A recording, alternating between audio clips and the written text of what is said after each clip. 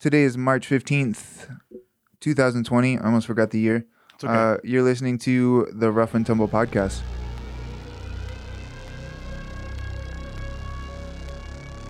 You are now listening to the Rough and Tumble podcast.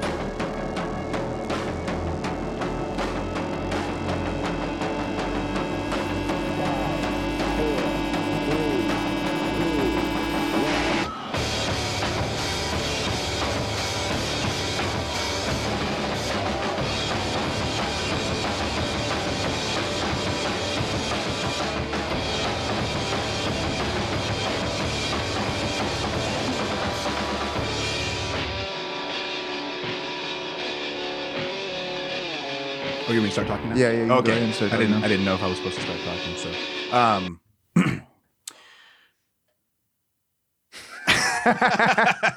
What a great intro. We talked about this. We planned how we were going to do this, and then Mitch just dropped the whole thing. I almost just got up and left. This is why, this is why I do the intros, bro. I know. No, I'm This is kidding. what happens when you change things up. You can do it. Sound it out. Yeah, so we do have a topic today, right? So we've been kind of going back and forth between having guests and having topics and stuff like that. So we have a topic today, and it's kind of an interesting one. Yeah. It was really weird for me to research it. I didn't like typing it into my Google search bar. How did you first hear about it? Was it from us talking about it? Yeah. Oh, okay. So I have a close friend that introduced me to it, and I have to tell you that he was the one that introduced me to it. Nothing else. Go ahead. Well, it's a sport that's close to what we do, just in a different way. That's what I do on the weekends.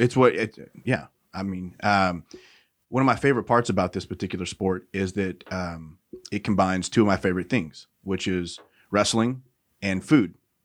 And so because when I was reading about it, is when I found out that they use olive oil in this particular sport to really grease it up.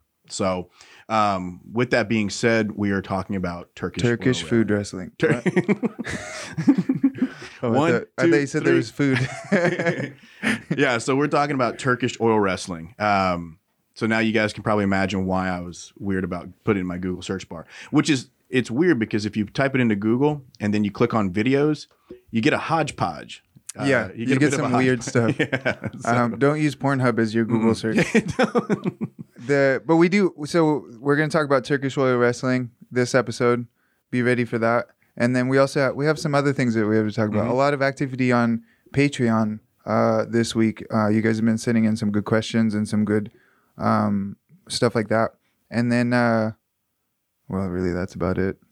Yeah, we have a really exciting episode for you guys. Yeah, way to really set it up, Johnny.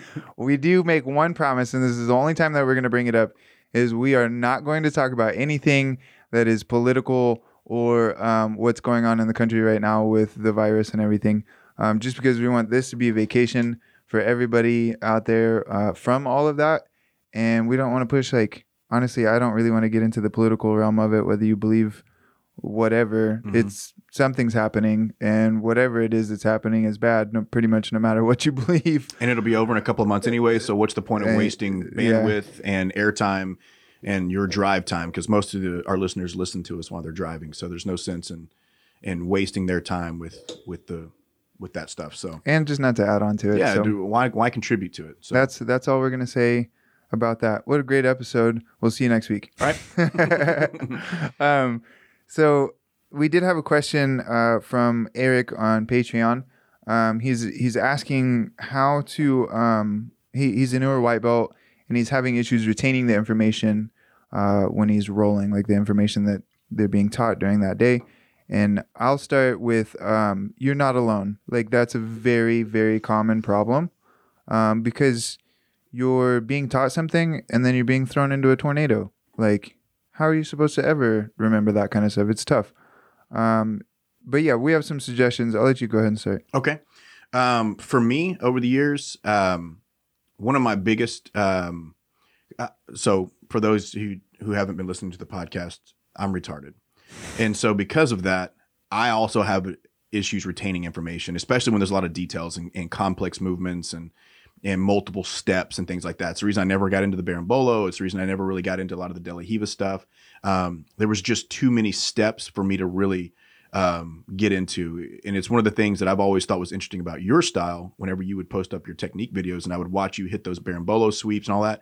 And I remember just thinking, like, how does he remember all those fucking steps? Because I watch the video right before I do the technique. And so, and even if I tried to do that, if I watched a Mikey Musabashi video and then they started filming me, I would probably end up just teaching something completely different. Yeah. You know, like I couldn't do it. But so what I found for me was I just had to dumb it down and simplify it. One, I keep my game very simple.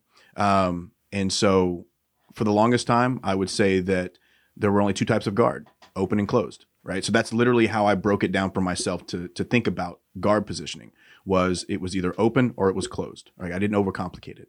And now, aside from making things systematic, I look at it and go, my opponent can either go left or right. So I just have to have two answers if they go left and two answers if they go right, from depending on the position.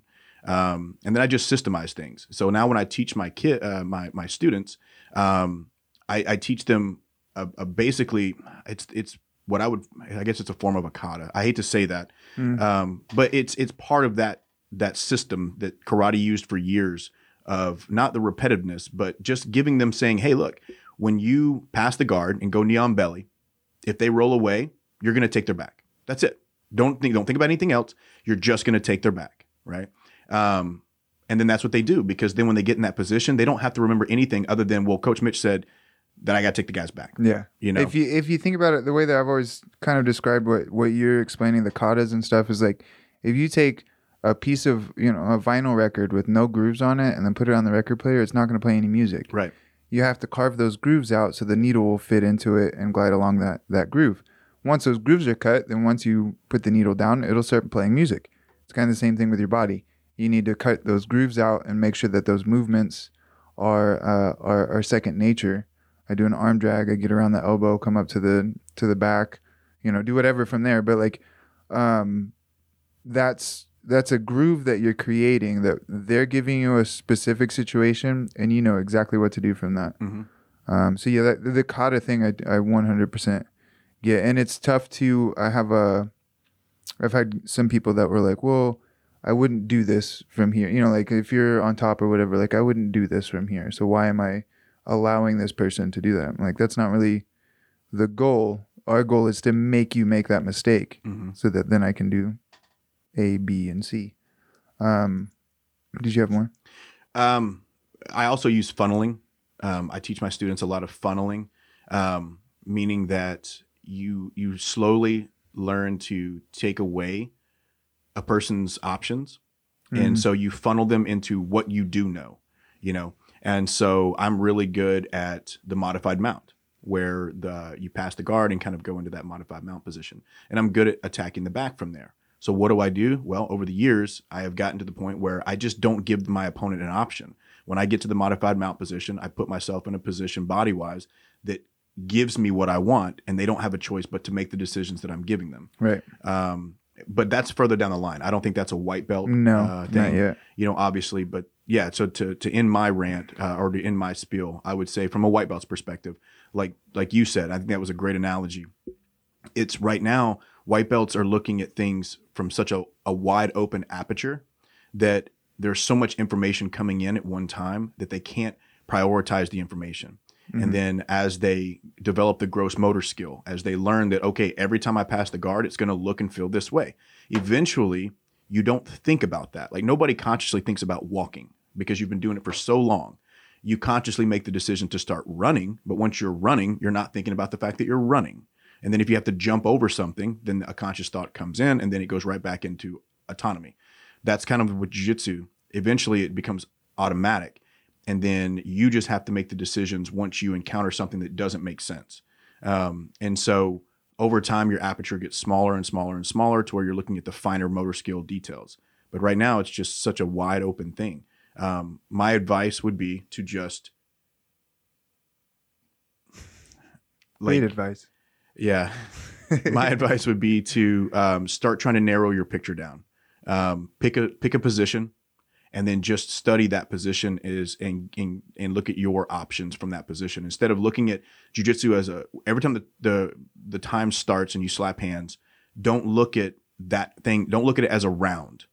Take it from position to position to position. So if the person knocks you over and puts you in half guard and you're on the bottom, just handle that position.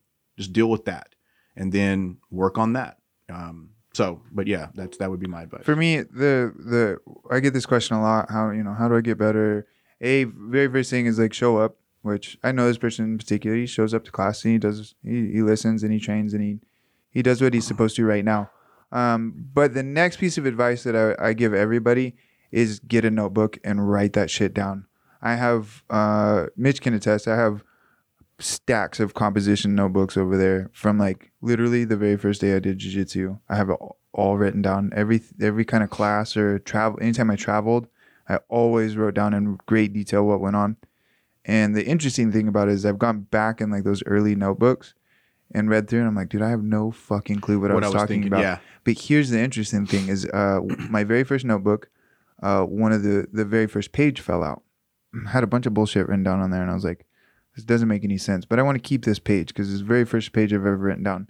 So I saved it in the back and then I took it and, I just copied it down. I rewrote it down on another piece of paper in the notebook. As I'm writing it, I'm remembering exactly what I was talking about and exactly what the move was, all of that. And I'm like, oh, I do that move still. And I'm starting to understand what I was trying to say. Even like most of it was just shorthand that I made up to be quicker with it, like instead of saying the left hand, I would say L hand or whatever, stuff like that, and it all started making more sense. So definitely write things down. I think that's huge. And then the second piece of advice I had gotten from somebody, I can't remember even who gave it to me. They're saying you need to try the moves that you were taught in the class that you were taught it at. When you free roll, which most gyms and sometimes we'll do a class without free rolling, which is fine, everybody. You don't have to free roll every class. You don't have to pohada every day, despite what what's his face says, Hamilo Burl. Yeah. We pohada sometimes. Occasional pohada. Occasional pohada. But anyways, you need to try to do the move that you were taught in that class because you need to test it immediately. It needs to be fresh on your mind. You need to go in, and I guarantee if you're doing an armbar from close guard and you go in and you're like, I couldn't get the armbar from close guard, you will be able to solve it that day. The reason why you didn't get that, I forgot to break their posture, because I guarantee we went over that detail. You know what I'm saying? Like, you're going to forget those details, but screwing it up as quickly as possible after learning it is the only way for you to remember what details. Do you remember when Tito Ortiz did The Ultimate Fighter? As the coach or? Yeah. As the coach. And he had Matt Hamill on his team. Did you ever? The deaf guy? Yeah. Yep. Do you remember watching? Oh, no. He had Matt Hamill was on the opposite team, I think. And this guy lost to him by an armbar or something like that. Tito, this guy's like crying and screaming, throwing a big fit about it. And Tito's like begging him, was like, listen, please just listen to me.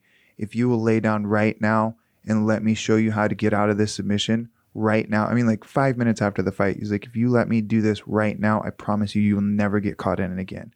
Because right at that moment was the perfect time for him to learn exactly what he needed to do to get out of that situation. And but people don't want to do that. People don't want to hear that. People don't want to, you lost, you got beat up, and you're like, oh, fuck this. I would just want to pout and be upset. And that's where surrendering your ego is I think, so important. Because I need to be able to get submitted by somebody of equal or even lesser rank and be able to turn around and be like, dude, how'd you do that? Will you please show me that? Yeah, and you mentioned the ego thing, and something that I didn't like to do all the way probably till brown belt was, and maybe the reason I'm more apt to do it now is because why the fuck not? Like, I've been doing this for 13 fucking years. Like, I'm going to be doing this until I can't do it again. So there's no end game for me. It's just continue to get better. But now, so one, I do always try to get the move of the day, which is so when I teach my 6 a.m. classes, if I teach a particular series, I try to get that on somebody that morning. for two reasons. One, I want my students to know, like, oh shit, The effectiveness of it it. works, you know. Two, that, like you said, that's how I really figure it out, because I taught a very particular turtle setup last week, and I was training with Harrison Kemp, and I could not get it on him. Like, I was getting it on people left and right, and then I went to try to do it to him, and it wasn't working. And I had to develop a new way. So I had the groundwork was laid on how to do the technique. Then I had to modify that technique to make it better. So now when I teach it again, it's going to be that much better to my students. That's a good point, because like, just because you're taught a move from a black belt does not mean that move that you now have is a black belt Right. move yet. Right. Because Even if you are the black belt. right? That's why it takes time. Is like, you then have to take it. I take moves all the time, and I start working on the white belts. Yep. And during free roll or whatever, and when they get to the point where like my higher level white belts are like, dude, I cannot. You hit me with that armbar 8 times in that round. Then I'm like, okay, now I start to gauge it on how I'm doing against the blue belts. Mm-hmm. You know what I'm saying? Like, so you can't expect. All the time I'll teach a move, and then somebody will come in and roll with me, and be like, oh, you saw that coming because you knew the move. I'm like, well, yeah, dude, I've been doing this for a long fucking time. You know, like, of course I did, but you have to remember that, like, I'm not the one that you should be testing those things on. Right. Yes, go for it, but don't get frustrated whenever you can't do it. The other thing I wanted to say, 2 more things. I'm gonna be here. We're gonna do this all day. Play games with yourself about how you're rolling. Go in and say, like, all I'm gonna do is arm bars today. Yep. All I'm gonna do is be on bottom today. I'm gonna start off all my rounds underneath side control. You've got to like set goals and like play little games with how you're rolling. Not all of the time, because some days it's time to Pohada, and you got to go in and you're like, today I'm just gonna win. And then other days you're like, I'm just gonna go in and flow, and I'm gonna like let people beat me and try to work out of the position with technique. But you have to. The difficult part where people struggle is that has to vary week to week and day to day. You can't always go hard. You can't always go light. You've got to vary those intensities and those different training mindsets. And then, what was it? Where else were people going wrong? I don't remember. Well, I lost my train of thought. You said an important word there, and I think this is where we lose focus as practitioners, is training. Yeah. Right? So when you were talking about varying your throughout week to week, whatever, varying your Pohada, varying your drilling, varying all those things. The thing to remember is that you're training. Yeah. So you have to vary your training in order to maximize effectiveness. Like, if you're wanting to become faster at running a 5K, you don't just go out and run a 5K every day. That's not how you get faster. I know it seems in your mind like that would be the case, right? But you're going to have a day where you just go do sprints, because it increases this area of your running ability. Other days you're going to go out and you're just going to run for an hour, not even keeping time, because it's going to effectively increase your endurance. And then other times you're going to go run a fucking 5K. And so when it comes to jiu-jitsu training, it's the same thing. Like, in order for you to get better on the bottom in half guard, you have to be there. Yeah. And our ego gets in the way a lot of times. And if I'm a top player, I fucking hate being on the bottom, right? And so, but what do I have to do? In order to get better, I have to force myself to be there. Yeah, and a lot of, like, I'm sure you understand this too, is like, for instance, if you're on half guard under bottom and you're training with a bunch of blue belts that you know that you can just pick up and bench press them when you want to, that's probably not the best method to approach that. You should, if I'm going, like, for instance, I have a bunch of girls in my gym, they're all really talented and technical, but if I just started smashing the hell out of them, then yeah, like, I'm probably going to win. My goal is to be more technical than they are. I have a purple belt that's a lot smaller than me, and like, when I'm like, okay, I'm just gonna smash and I'm gonna win today, I usually beat him. Mm-hmm. But whenever I'm like, okay, I'm gonna try and be more technical than him, he usually beats the crap out of me. Me and Josh always say that he's the best in the gym. Regardless, he's gonna coach all my classes from now on. But you get the point, and I think you have to start playing these games with your mentality and your approach to it. That's the biggest thing. And then write things down. I can't stress that enough. And it also depends on the way that you cognitively receive information, because I'm not a journalist. Like so you mentioned writing things down. a lot of people I talk to do that. Every time I've taught seminars where 5 people show up with notebooks because they want to write stuff down, right? I won't write out my classes though. When I'm teach. I don't do that either. I usually do that off the top of my head. I'll have a position in mind. Sorry, guys. Yeah, sorry. There's not a. I wish there was a more professional way that we do this, but we don't. A lot of times I show up and go, "Who wants to learn?" Well, yeah, and I look at the class. I'm like, "Who is able to learn?" Exactly. No, that's a really good point as well. Because the Friday beginner class I teach, like, I'll walk in with an idea and then I'll look and go, "Oh, I have 3 people that have never done jiu-jitsu today. All right, I guess we're doing mount escapes." Yep. You know, but for me, writing things down in a jiu-jitsu mindset, that's not how I learn. Now, in college, I write things down because I have to memorize it, right? It's how I do remember things. But for me, I have to find a bridging of the gap, right? And so as long as I can find something to analogize it to, so if I can just make the technique make sense as to why I'm doing it, then I've got it. Oh, you did the same thing like I did in school. I was always loud and made fun of everything that we went over, but that was my way of memorizing. Yeah. So you're saying it over and over again, and you can remember. And I would if I made a funny joke about it, then on the test I'd be like, "Oh yeah, I made that funny joke," and everybody laughed. Chlorophyll, more like borophyll. Yeah, that girl looked at me and winked whenever I said it. I'm much more likely to remember that. I'm not much of a journalist. Have you tried it with jiu-jitsu? Yeah, I have. Don't just give me a bullshit answer. No. Have you actually tried it? I really did. I did try it, and I just found that what happens is when I'm writing things down, I'm missing details that I should be seeing. Yeah. Does that make so? Like if I'm writing it down, like I can't do both, and so I opted to be because I'm a visual learner, and so I have to see where they're positioning their body and stuff like that versus writing it down. And then there's other people that talk about, you know, like a mindscape type thing, you know, or whatever. And oh yeah, like having I've done stuff like that. That helps a lot whenever. That helped me a lot whenever I was like a white or blue belt and I had only a handful of techniques and I was trying to game plan for a match. Because then I could say like grapplersguide.com, shout out to them real quick because they have got some awesome material. They're not paying us, but they do have some really good material, especially if you just sign up for his email list.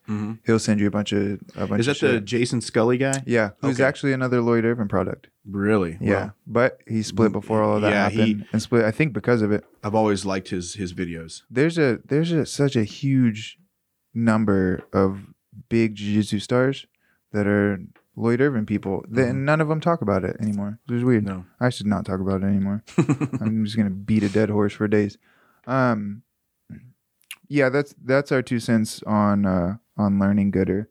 That was about 2 hours long for that, but whatever. That's all right. That's what people want to hear, you know. He did have some more points that he asked. I had it all pulled up as okay.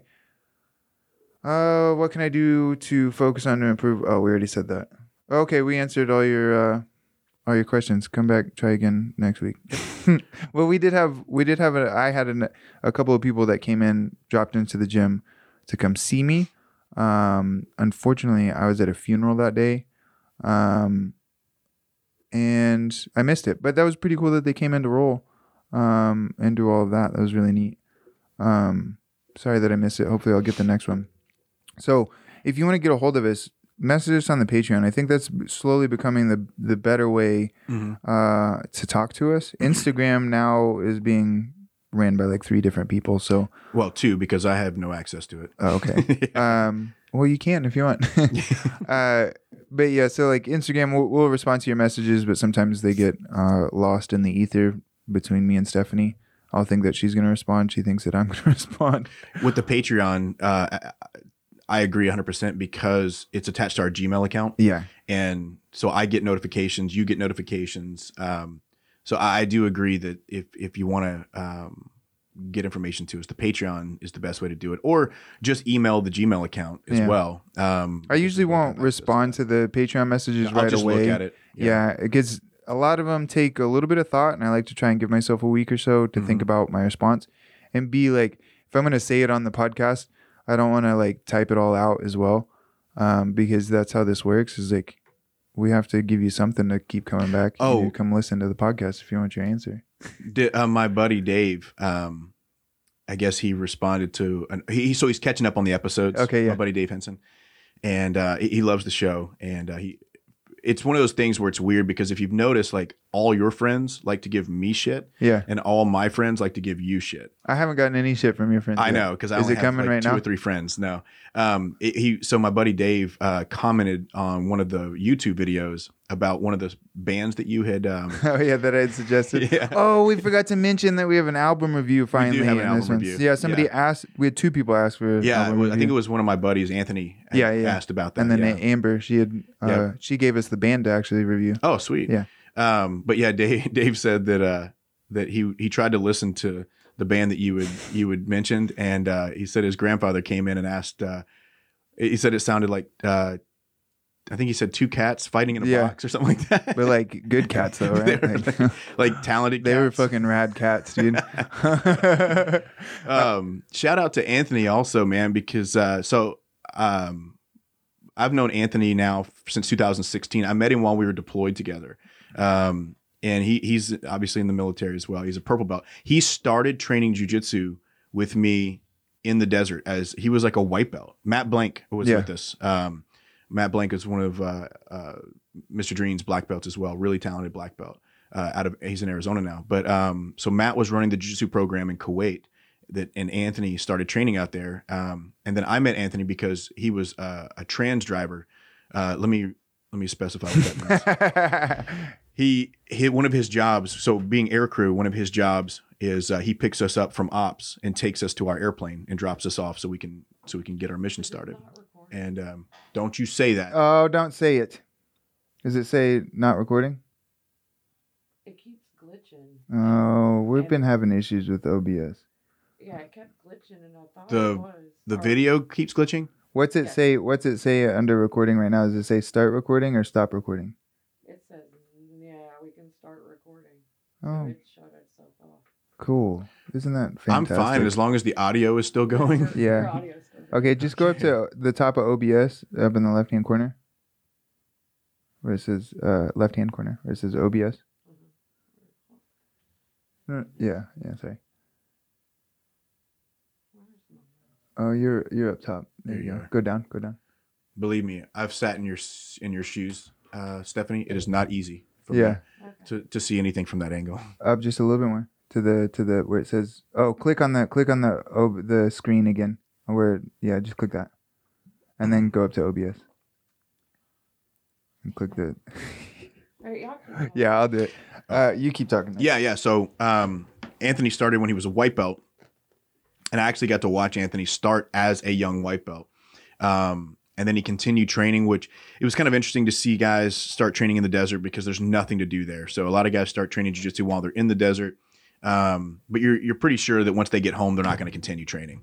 And in fact, we had a guy that trained with us in the desert who is stationed at Little Rock. I ran into him at the base gym when I got back. And he was like, dude, I'm totally coming to West Side to start training. And then he never showed up. So That's he was one of those typical. examples of like the white belt that started and then didn't continue, right? But Anthony, however, is a purple belt now. And so it was really cool to see him start training like organically like that. Just something he always wanted to do, started doing it with a small group of guys there in Kuwait, and then got home, continued training, really got serious about it.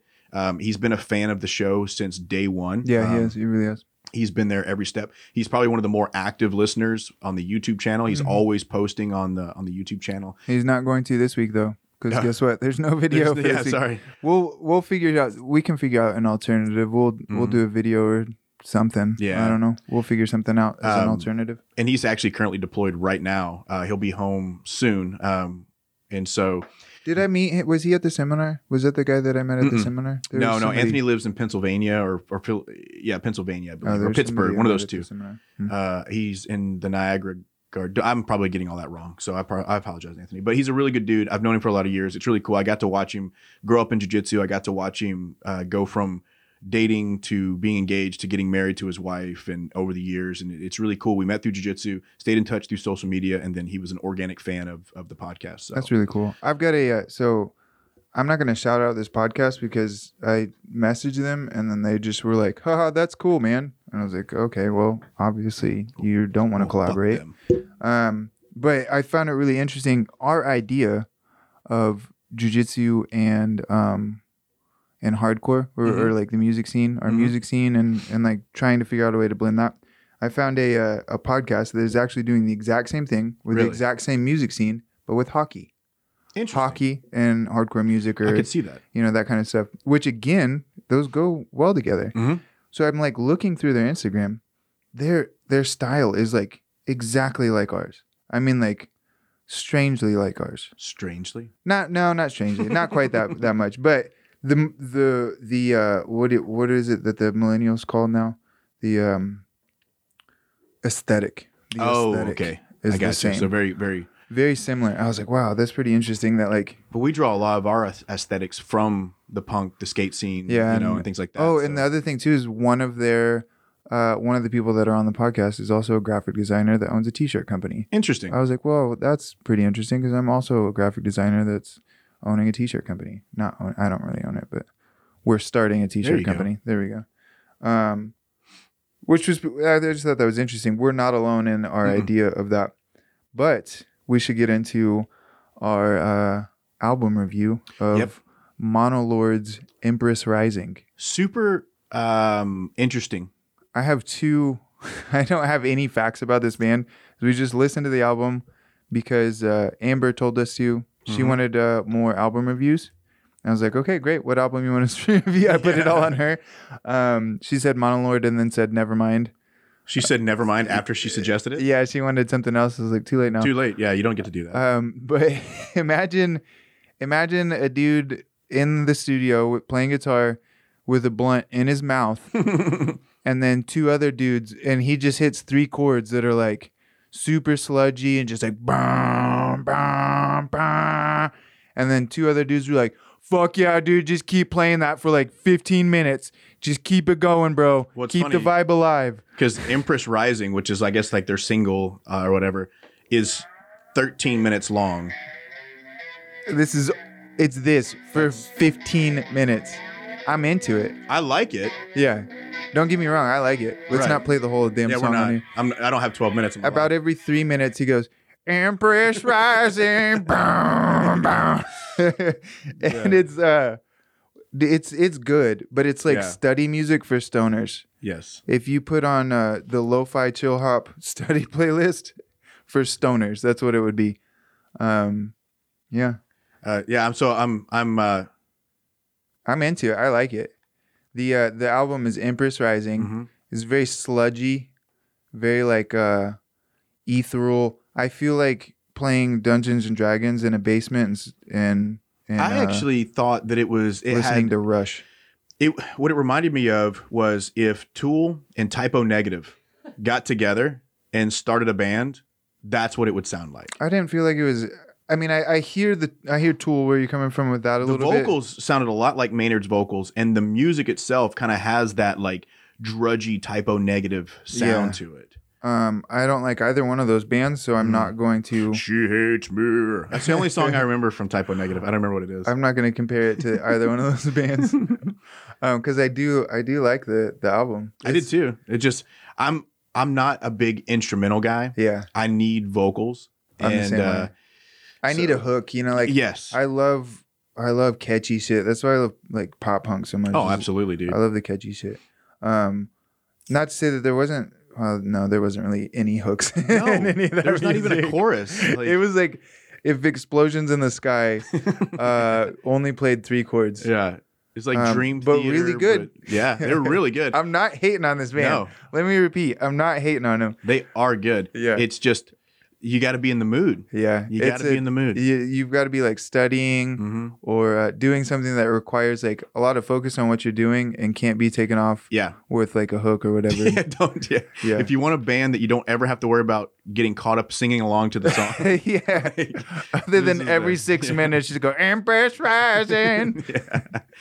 Oh, yeah. But it's a great album. I do love it. Check it out. Monolord's Empress Rising. Definitely. Stephanie thought it wasn't good driving music because she was like about to fall asleep. Yeah. I thought it was pretty good driving music because I was just like. If it's like background music. Yeah. I'm just kind of in that zone thinking and not really like. See, I have a habit of like singing along with the music that's in the car. Yeah. and I wasn't. I found myself just more like deep in thought. Well, it's mainly because there's nothing to sing along to. Yeah, I think I was getting secondhand high. The smoke was coming out of my speakers in the car. Stephanie, you wanted to say something? Oh, I was just gonna say by the time I was listening to it, I was in hour like 5.5 of my 11-hour drive Friday. And So you were in like Kansas, which I is was super in the middle flat. of nowhere, Kansas. Yeah. There was nothing but farms and Truck stops. Dude, I totally stops. forgot you had a microphone over there. Honestly, Oh, I yeah. forgot we hooked it up over there. I was like, when you started talking, I was like, how is she coming in so clear? I know y'all like to keep me in the corner. How can you hear It's us without okay. headphones on? Yeah, that's really the question. It's a struggle. Yeah. It is a different experience though. When I was on Yeah, the no, I show did it with last the- week. I didn't like it. Oh, that's right. Yeah, you had that. Yeah, I can imagine. Like, instead, we're just over here talking into like pantyhose Yeah. stretched over a circle. That's got to be such a weird, like, imagine if aliens came down right now and like just saw what we were doing. They'd be like, the fuck are you guys doing? You're just They'd just talking go- into a tin can. They would just be like, nope. And No. then they just leave. Yeah, we're leaving. Bye. Next planet. Dude, no further development on. I've had some people ask me about if my woods are any more haunted yet. Mm-hmm. No development on that. Nothing new. I huh? forgot to mention last week when we came to see you. This is why me and Mitch work well together and we're such good friends. Is I went to go see Mitch at his baby having party. Also known in the hospital. Yeah. And I was like, Mitch, I got a metal detector. And he goes, dude, do you think they'll let us dig up at that Civil War memorial? I was like, dude, that's why we're friends. Like, he wasn't like, why the fuck would you get that? Immediately, he was like, I was let's go thinking of- find treasure. I was thinking of uses for it. Yeah. And I can appreciate that so fucking much. The second my dad brought it here, both of us were like, let's go outside and check it out. Like, see what It we reminds find. me of that scene from Step Brothers when they have the night vision goggles. Yeah, And yeah. he's like, you know what's better than having night vision goggles when you're a kid? Having them when you're 30. Yeah, Like- because now you can do stuff with it. Yeah. Oh, man. I do wish I had night vision goggles. I do too. My woods aren't any more haunted yet. I do think there's meth being made back there or sex trafficking. I haven't decided yet. I do think that there's there's definitely some trafficking going on. I don't know what type. Maybe it's moonshine bootlegging or Oh, it would be honestly freaking cool if it was moonshine. man, wouldn't it be Or cool? if they're growing drugs back there, like what if a big weed farm or something. what if one day you just looked out your door and then like an old 1948 Model A was just driving you down? Well, you don't see that every day. We need to get a drone over the woods is what we need to do. I feel like if we got a drone, it would demystify this scenario because you have this Yeah. big view now. But that's what I want. I'm scared. I don't want to be scared anymore. No, I honestly want to know what's back there. Cause I want to go back there, but I also don't want to die, Mm-mm. and I don't have a gun. Well, yeah, but we know your neighbor does. Yeah, Yeah, he Mitch, likes do you think we could do you think you could fly over that for me real quick?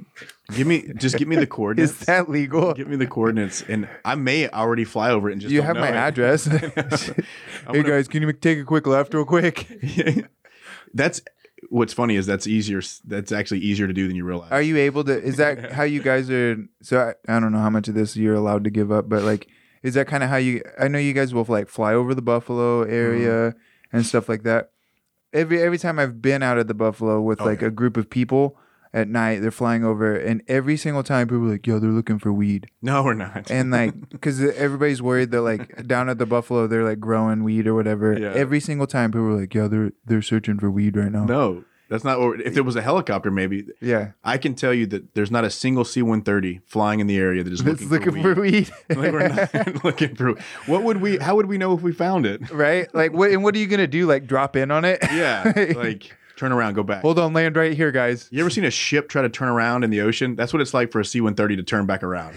Like it's not just a U-turn. Yeah. You know, like it takes like 30 seconds to make a turn. You know, like it's not an I've seen you easy guys thing. fly around Pinnacle Mountain too. Yeah, we can. That's like, a really lot close. of fun. Yeah. But are we can do you? that. So you guys just up there like, yeah, dude, just wing it wherever you want to go. Yeah, so we're under what's called during those times we're VFR, which is visual flight rules. If the weather's nice enough, then we basically have like kind of a not carte blanche per se, but we have a flight path that we have to maintain but we are given lateral deviations plus or minus. And so we can go so far left and so far right of our course. That's pretty cool.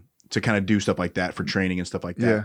And when we do the Buffalo River or going up toward Batesville, those are a lot of fun for us because we're literally using the river as our course. So we'll drop down in about 250 feet, maybe 400 feet off the ground from the river, and we just follow the river up. And we've got canyons on both sides. It's really awesome. So really, when you see us doing that, we're not looking for weed. We're just having fun. Yeah. Like that's it. Like, well, that's what everybody's down there doing, bro. Like, yeah. they're just trying to have a good time. Quit out there scouting for weed. If which is funny because some guy is lighting up a blunt, like, oh my god, shh. You guys hear that? You know, it's like that's what Stephanie thought you were talking about. What is it? You just shush me? I'm sorry. No, it's funny that people think that though, because we're probably accidentally disrupting some serious weed trade down there on accident. That'd be hilarious. That'd be so awesome. So we're 40 minutes in and we haven't said a damn thing about Turkish Oil Wrestling. Well, Stephanie's given us the speed it up thing, but I'm here to tell you there's not a lot to talk about when it comes to Turkish Oil Wrestling. There's not. I think that should be our next Patreon video. What's that? You and Johnny. Turkish Oil Wrestling? Yeah. Oh, that's a good idea. Good actually. luck. I'm never going to not get a I'd like for it to be a little bit more warm before I get out there and oil up. I know. I didn't get to study nearly as much. This is one of the first times that Mitch did more studying, which wasn't even that much more. I've watched a couple of videos because my friend Josh introduced me to it. He's gonna be so mad when. Oh shit! I didn't want to be that person. Did you hear that, Stephanie? You got a microphone. My can's already open. Do you want to fire him real quick? Open all cans now. What's funny is I looked over, and I was gonna make a joke because if your can wasn't opened, I was going to go, hey, Stephanie, I hope you weren't planning on drinking that tea today because you're not going to drink it while we're recording. But you already had it open. And then I was like, well, fuck, man, I got to open my drink too. And it's going to suck. It'd be funny if you said that and forgot that you had a can that needed to be open. Or if I had said that and then immediately just opened my can. Yeah. Well, Mitch, you're fired. Thanks. Just kidding. Stephanie, get out of here. So the thing about Turkish Oil Wrestling, when we were looking into it, believe it or not, I had actually been taught a Turkish Oil Wrestling move years ago at Westside, and I thought it was a joke. Like, oh, are you talking about checking the oil? Yes. Yeah. That was my first introduction to the words Turkish Oil Wrestling or Turkish wrestling. I don't know how much of that is actually comes from Turkish Oil Wrestling. I don't think any of it does, and I know that in the Roman days, it was a lot of dick grabbing and butthole grasping because they would wrestle naked. Well, okay, so let's describe what we're talking about because I know some people have seen it. So let's say in a wrestling situation, you're taken down on a single, you sit down on your butt. Like a lot of wrestlers will almost do the splits on a single to defend the single. And then what they'll do is they'll reach over the back and stick two fingers right in the butthole. Yep. You're not necessarily looking for the butthole, but whatever happens. Path of least resistance. You'll use that, grab it. You know what have you ever had the dirty Brazilian? You know what that is? Toe hold defense or ankle lock defense? No. Yeah, you stick your free big toe right in their butthole and push, and they suddenly will and let go real quick. It's called the dirty Brazilian. I'm gonna try that next time. Yeah, sorry Brazilians.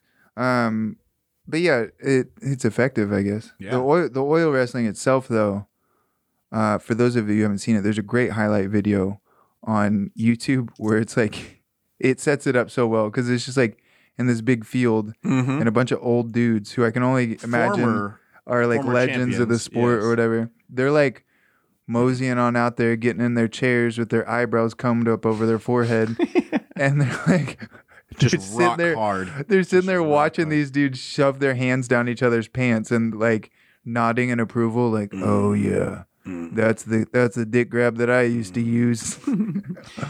So it has its origins in the 1300s, I guess it was, and Stephanie had two different accounts. Yeah, we had two different accounts because I read our dates were correct. The 1340s time frame was correct whenever it kind of came about.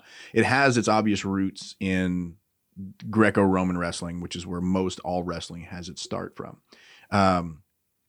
But then from there, the oiling process is where Stephanie and I had some differences because where I read was that it was more of a religious thing. The oiling was part of the religious, what do you call it?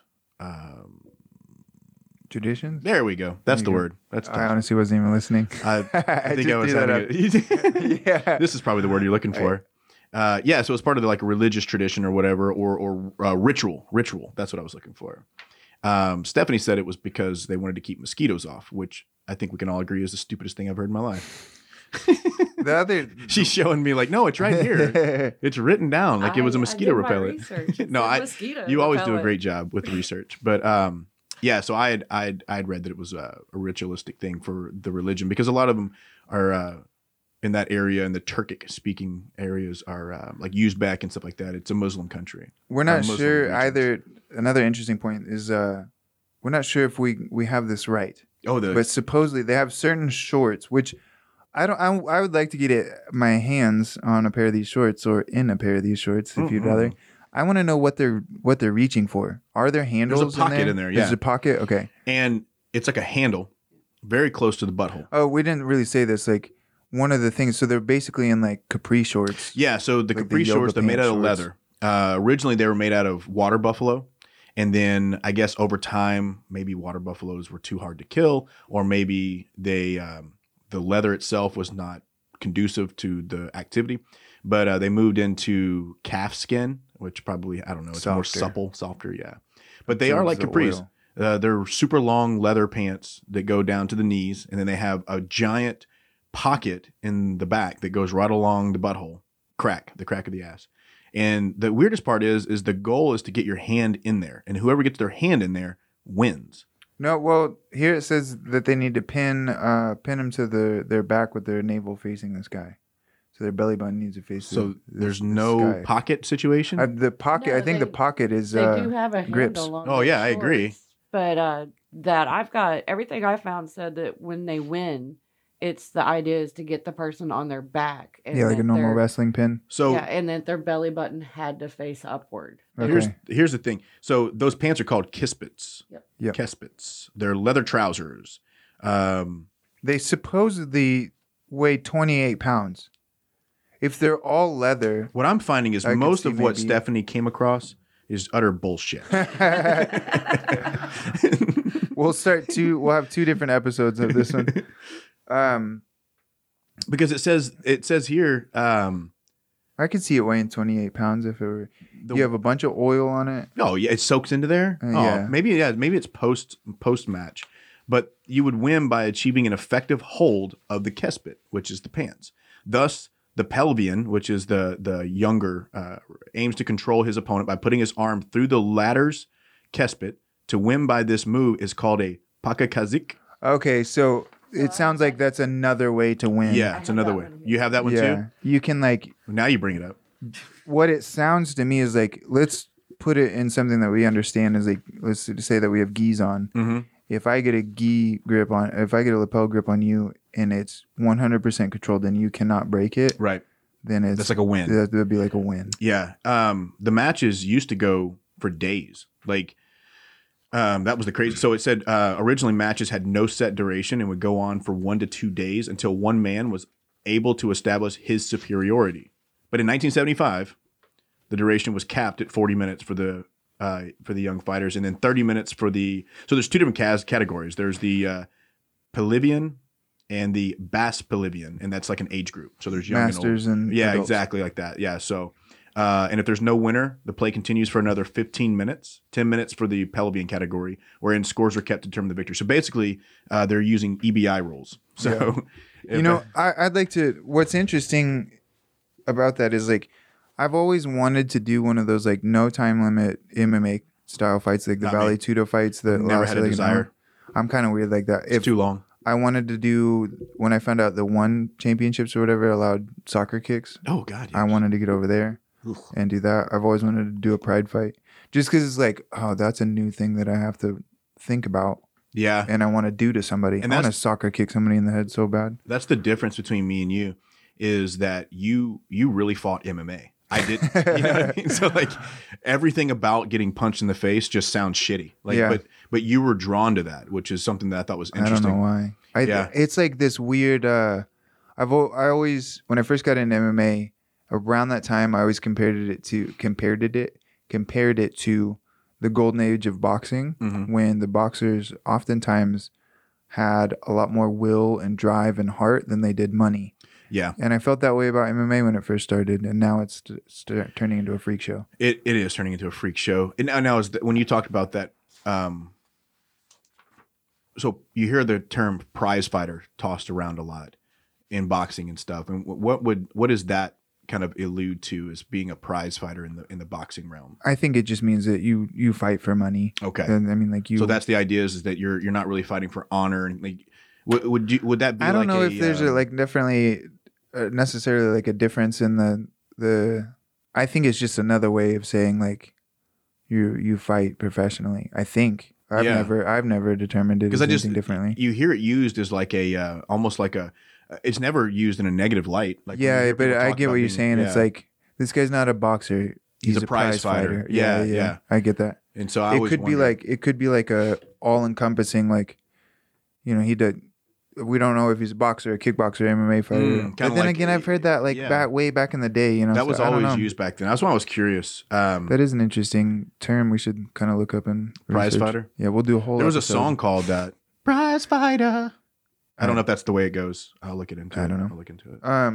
But my point was like the whole idea of like they were going for 40 minutes or a couple days. I have friends that fought, and because MMA is such an early development, I have friends still that were in hour-long Vale Tudo matches, hour and a half long Vale Tudo matches. What do you do at that? I have a friend that had those in Brazil, you know, and like that's crazy.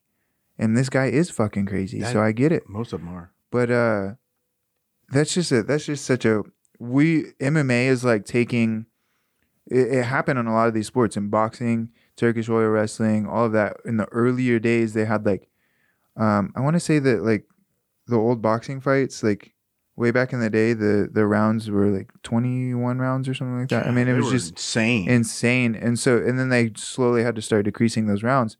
But you know, like that was happening in MMA in the 80s, the early 90s, right? So even up into the 2000s. Back when they were called tough man competitions. No, they still do tough man competitions. I know. One of my buddies at Westside is doing one. I actually did one this weekend. I got to find out how he did. He's that guy. I just exercised the demons. He's that guy though. Brett is his name, and he owns Arch Street. Oh, okay. Yeah. And but yeah, he was just like, yeah, I'm doing a tough man competition this weekend. I'm like, you fucking would. Like, he's such a tough guy. Like, he's a BMX guy, and he's an amazing blue belt. And I mean, he gives me fucking fits for a small guy. Like, he's got a shit ton of tenacity. So whenever he said he was doing that, I was like, dude, that's absolutely. I have no doubt in my mind that you're doing that. You know, and he's like 150 pounds. Isn't it interesting how like people are just drawn to different things like that? It's true. It's so weird, and at different times in your life too. Like, I definitely see now where it's like I have the drive and I want to go do those things. I want to more than anything, but I also know that drive is temporary. Yeah, I'll see it. And I'm like, yes, I want to do that so bad right now, and then I'll get in the gym, and after a week of training, I'm like, oh my God, I'm so tired. I've done so much of this, you know, like. That's how I am with running. Like, I went and ran before I came here this morning. Yeah. And I got halfway through my run and turned around. And it was super windy. And I was like, oh my God. Yeah. I'm just going to call an Uber to come pick me up. That's why honestly, I blame my diet on my amateur years at cutting to 155. Oh, yeah. Because now I'm like, dude, fuck it. I don't have to diet for shit anymore. I did my time. It's time to get diabetes, damn it. As competitors, we have such terrible eating disorders. Dude, I really think that it develops an eating disorder. How many times a day would you say you probably step on the scale at your gym? Now, none. None? I don't do it. I do it every morning and after every class. When I was fighting MMA, my coach would like, hey, every chance you got, be like, you're fucking fat. You quit being fat. You're being fat, right? And then one time, I'll never forget this. One time me and my roommate went to the gas station before practice. I got a honey bun while I was supposed to be cutting weight. I eat it before I get back. My roommate makes a beeline to my coach and goes, Johnny ate a honey bun. I was like, you motherfucker, dude. And this is the same guy that woke up early in January in the middle of Illinois to walk across the street to a gas station at like 7 a.m. and get a Snickers ice cream bar and then stand outside our hotel window while we're sleeping and eat it so that he knows that we weren't waking up while he was trying to sneak his ice cream bar. Fuck. Luckily, I woke up in the middle of it and called him out on it. Dude, we had so many stupid stories like that. We went to Jack in the Box. Yeah. We go to Jack in the Box. We all have fights coming up. We're all supposed to be cutting weight. Which why the fuck we went to a Jack in the Box? I don't know. I ordered whatever. I'm trying to like keep it healthy or at least like there's nothing pretend healthy to, at Jack right? in the You know. Box. And the point, like my point was like I'm just not gonna get a lot, right? Yeah, portion size. We're all in there. They're calling like number 12, number 13, and then they just go 8 tacos, 8 tacos, and Aaron's like, man, why the fuck do they have to call that? Why did they just say my goddamn number? Like goes up and gets his 8 tacos. They had to like describe the whole plate, the entree for him so that everybody knew. Yeah, I think MMA and BJJ create They do, man. It's eating disorders. we as athletes, it's so or as competitors, I should say. Like I think about that all the time, and I make the joke in the gym that we are on the scales way more than women are. You know, like we care so much more about that, and it's so weird. But it's, I don't know, man. I think it's part of the, I think it's part of the process that we enjoy as well. Like we enjoy the hustle of having that mental strength that it requires to maintain that type of self-discipline. You know, how many brand new white belts? Like, it's almost like they want to cut weight. I know. I've had this conversation, dude. I had it. So how much do you think I should cut, Coach? Like 0. Yeah, you should cut absolutely. I don't think fucking anybody none. should ever cut. Yeah, you're dumb. I spent last night sleeping in a sleeping bag in a sauna suit. Yeah. Well, you did it wrong. Yeah. I had a student of mine years and years ago. He was a blue belt, and he competed like once in his life, right? So he was going to do a Naga, and we show up there to get weighed in, and he's just like, oh my God, I'm so fucking hungry. And I was like, why are you hungry? And he's like, I haven't eaten in 3 days. Oh my God. And I was like, you were cutting 5 pounds. Mm-hmm. You could do that in a sauna. Like, I never starved myself when I was cutting weight. It was all water manipulation. Mm-hmm. Like I was eating in the sauna, like eating in the sauna. And that was one thing I learned when I was cutting weight was if I didn't eat, my hormone balance would be so fucked up that I would just feel like dog shit. Yeah. Like it's easy to replace potassium and sodium. It's really fucking hard to replace all the other shit that you didn't get because you weren't eating. But yeah, I just remember thinking like, why are you not eating? It's such a dangerous practice. And it was for 5 pounds. I remember thinking like 5 fucking pounds. That's not a weight cut. No. That's a shit. Most, I wonder if these Turkish oil wrestlers have to take into account their 28-pound shorts when they cut weight. I don't even know that they have weight classes because I was looking on here. One of my favorite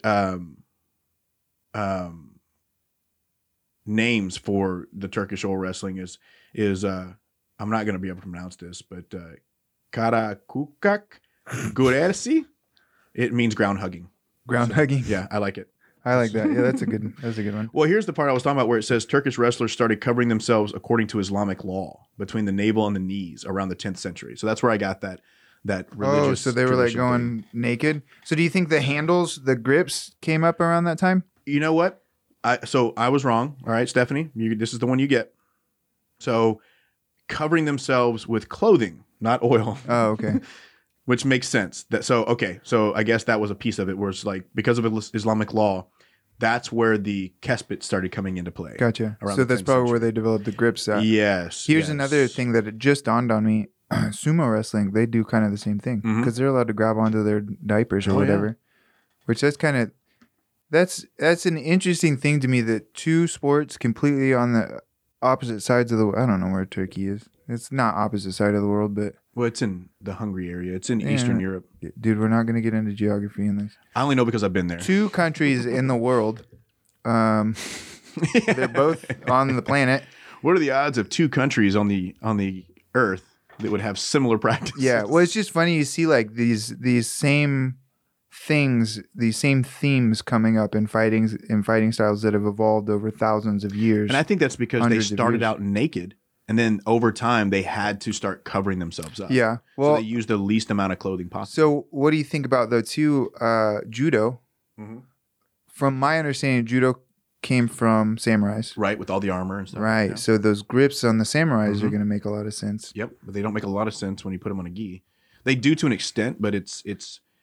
I think the leverage changes. If you do, it does if you're playing judo. You know what I'm saying? If you're just doing judo, sometimes. But then again, I've like a lot of my grip fighting. Brand new people come in, and can't do. Even athletic people still just good grip fighting will fend them off. Oh yeah, it's like a good sprawl will almost counter almost all wrestling. Yeah, so I can't say that those grips are worthless. Being intelligent with your grips on it is where it's important. I think treating the grips.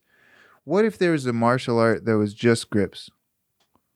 Right? Like not judo. You're not throwing. But how would you do that?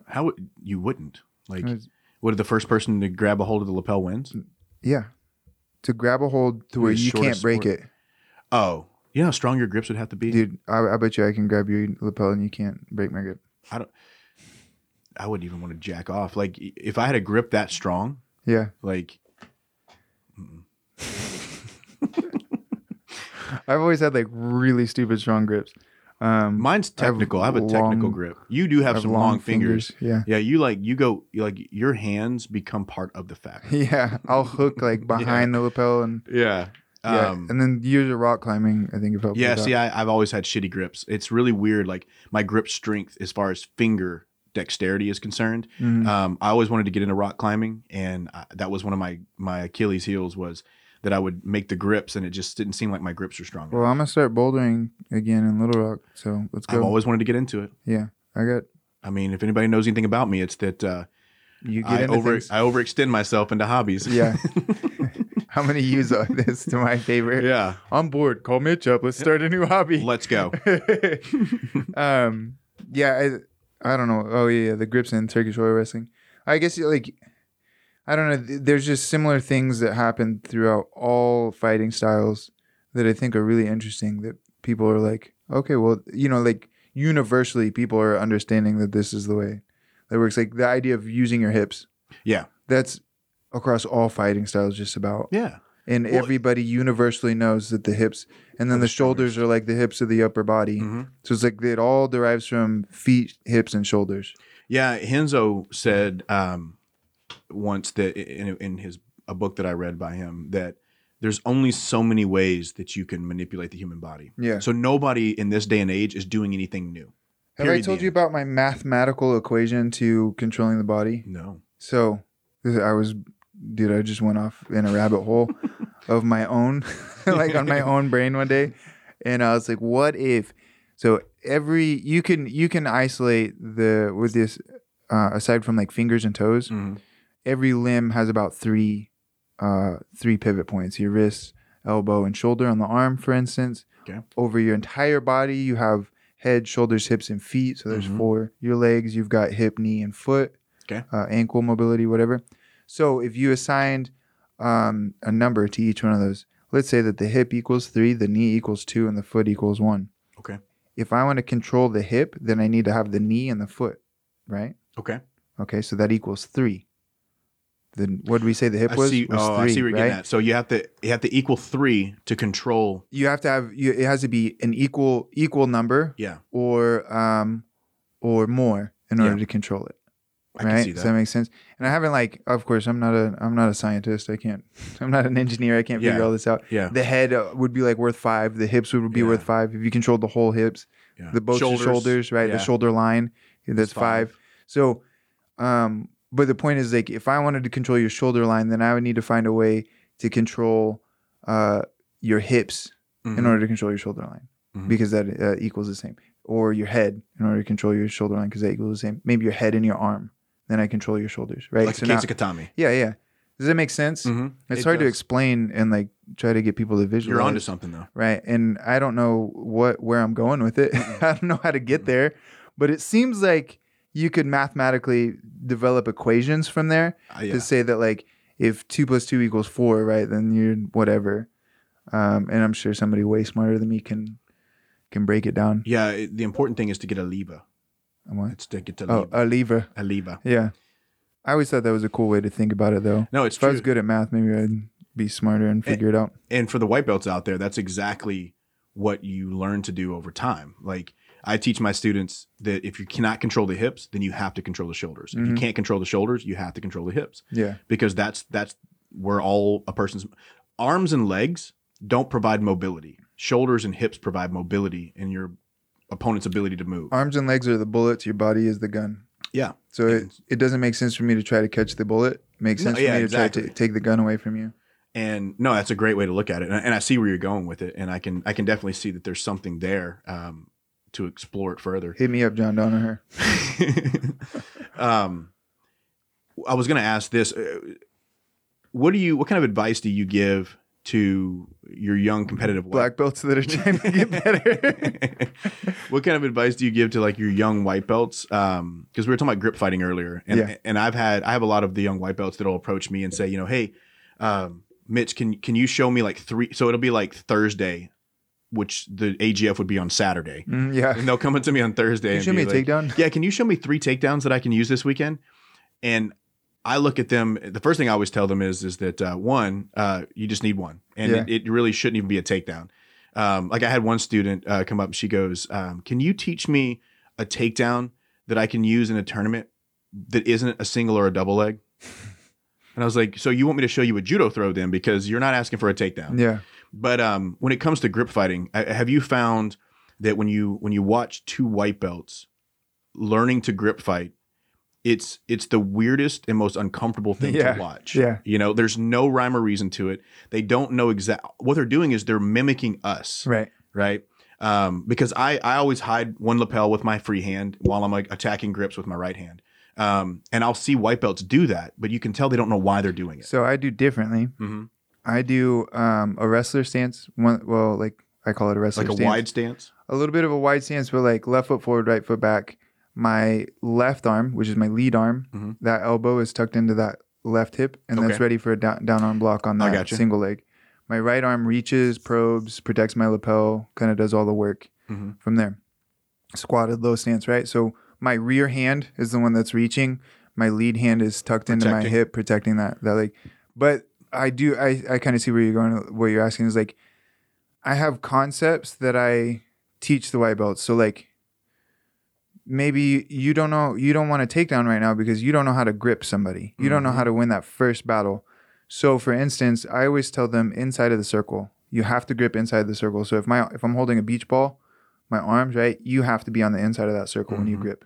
Because we all know that if I'm on the outside, that's where a lot of those throws, and, people they get their lapel gripped and then they try to reach under and make that grip or whatever. You have to be on the inside of that circle and then elbows high on the grip. Those are the 2 things. I'm a big proponent for the elbow high, the turn in. Turning that. It's like a sprawl, but for judo. Yeah. And so those are the 2 main things. I usually won't give them like, we do quite a bit of takedown.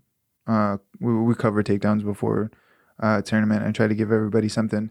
But most of it's like you need concepts that are going to, no matter what they do, I've got to get on the inside of that circle. And most everything's going to be fine, unless they throw something crazy out of their asshole. Right. Most everything's going to be okay if I get that inside grip. Most of my offense is there. Most of my defense is there.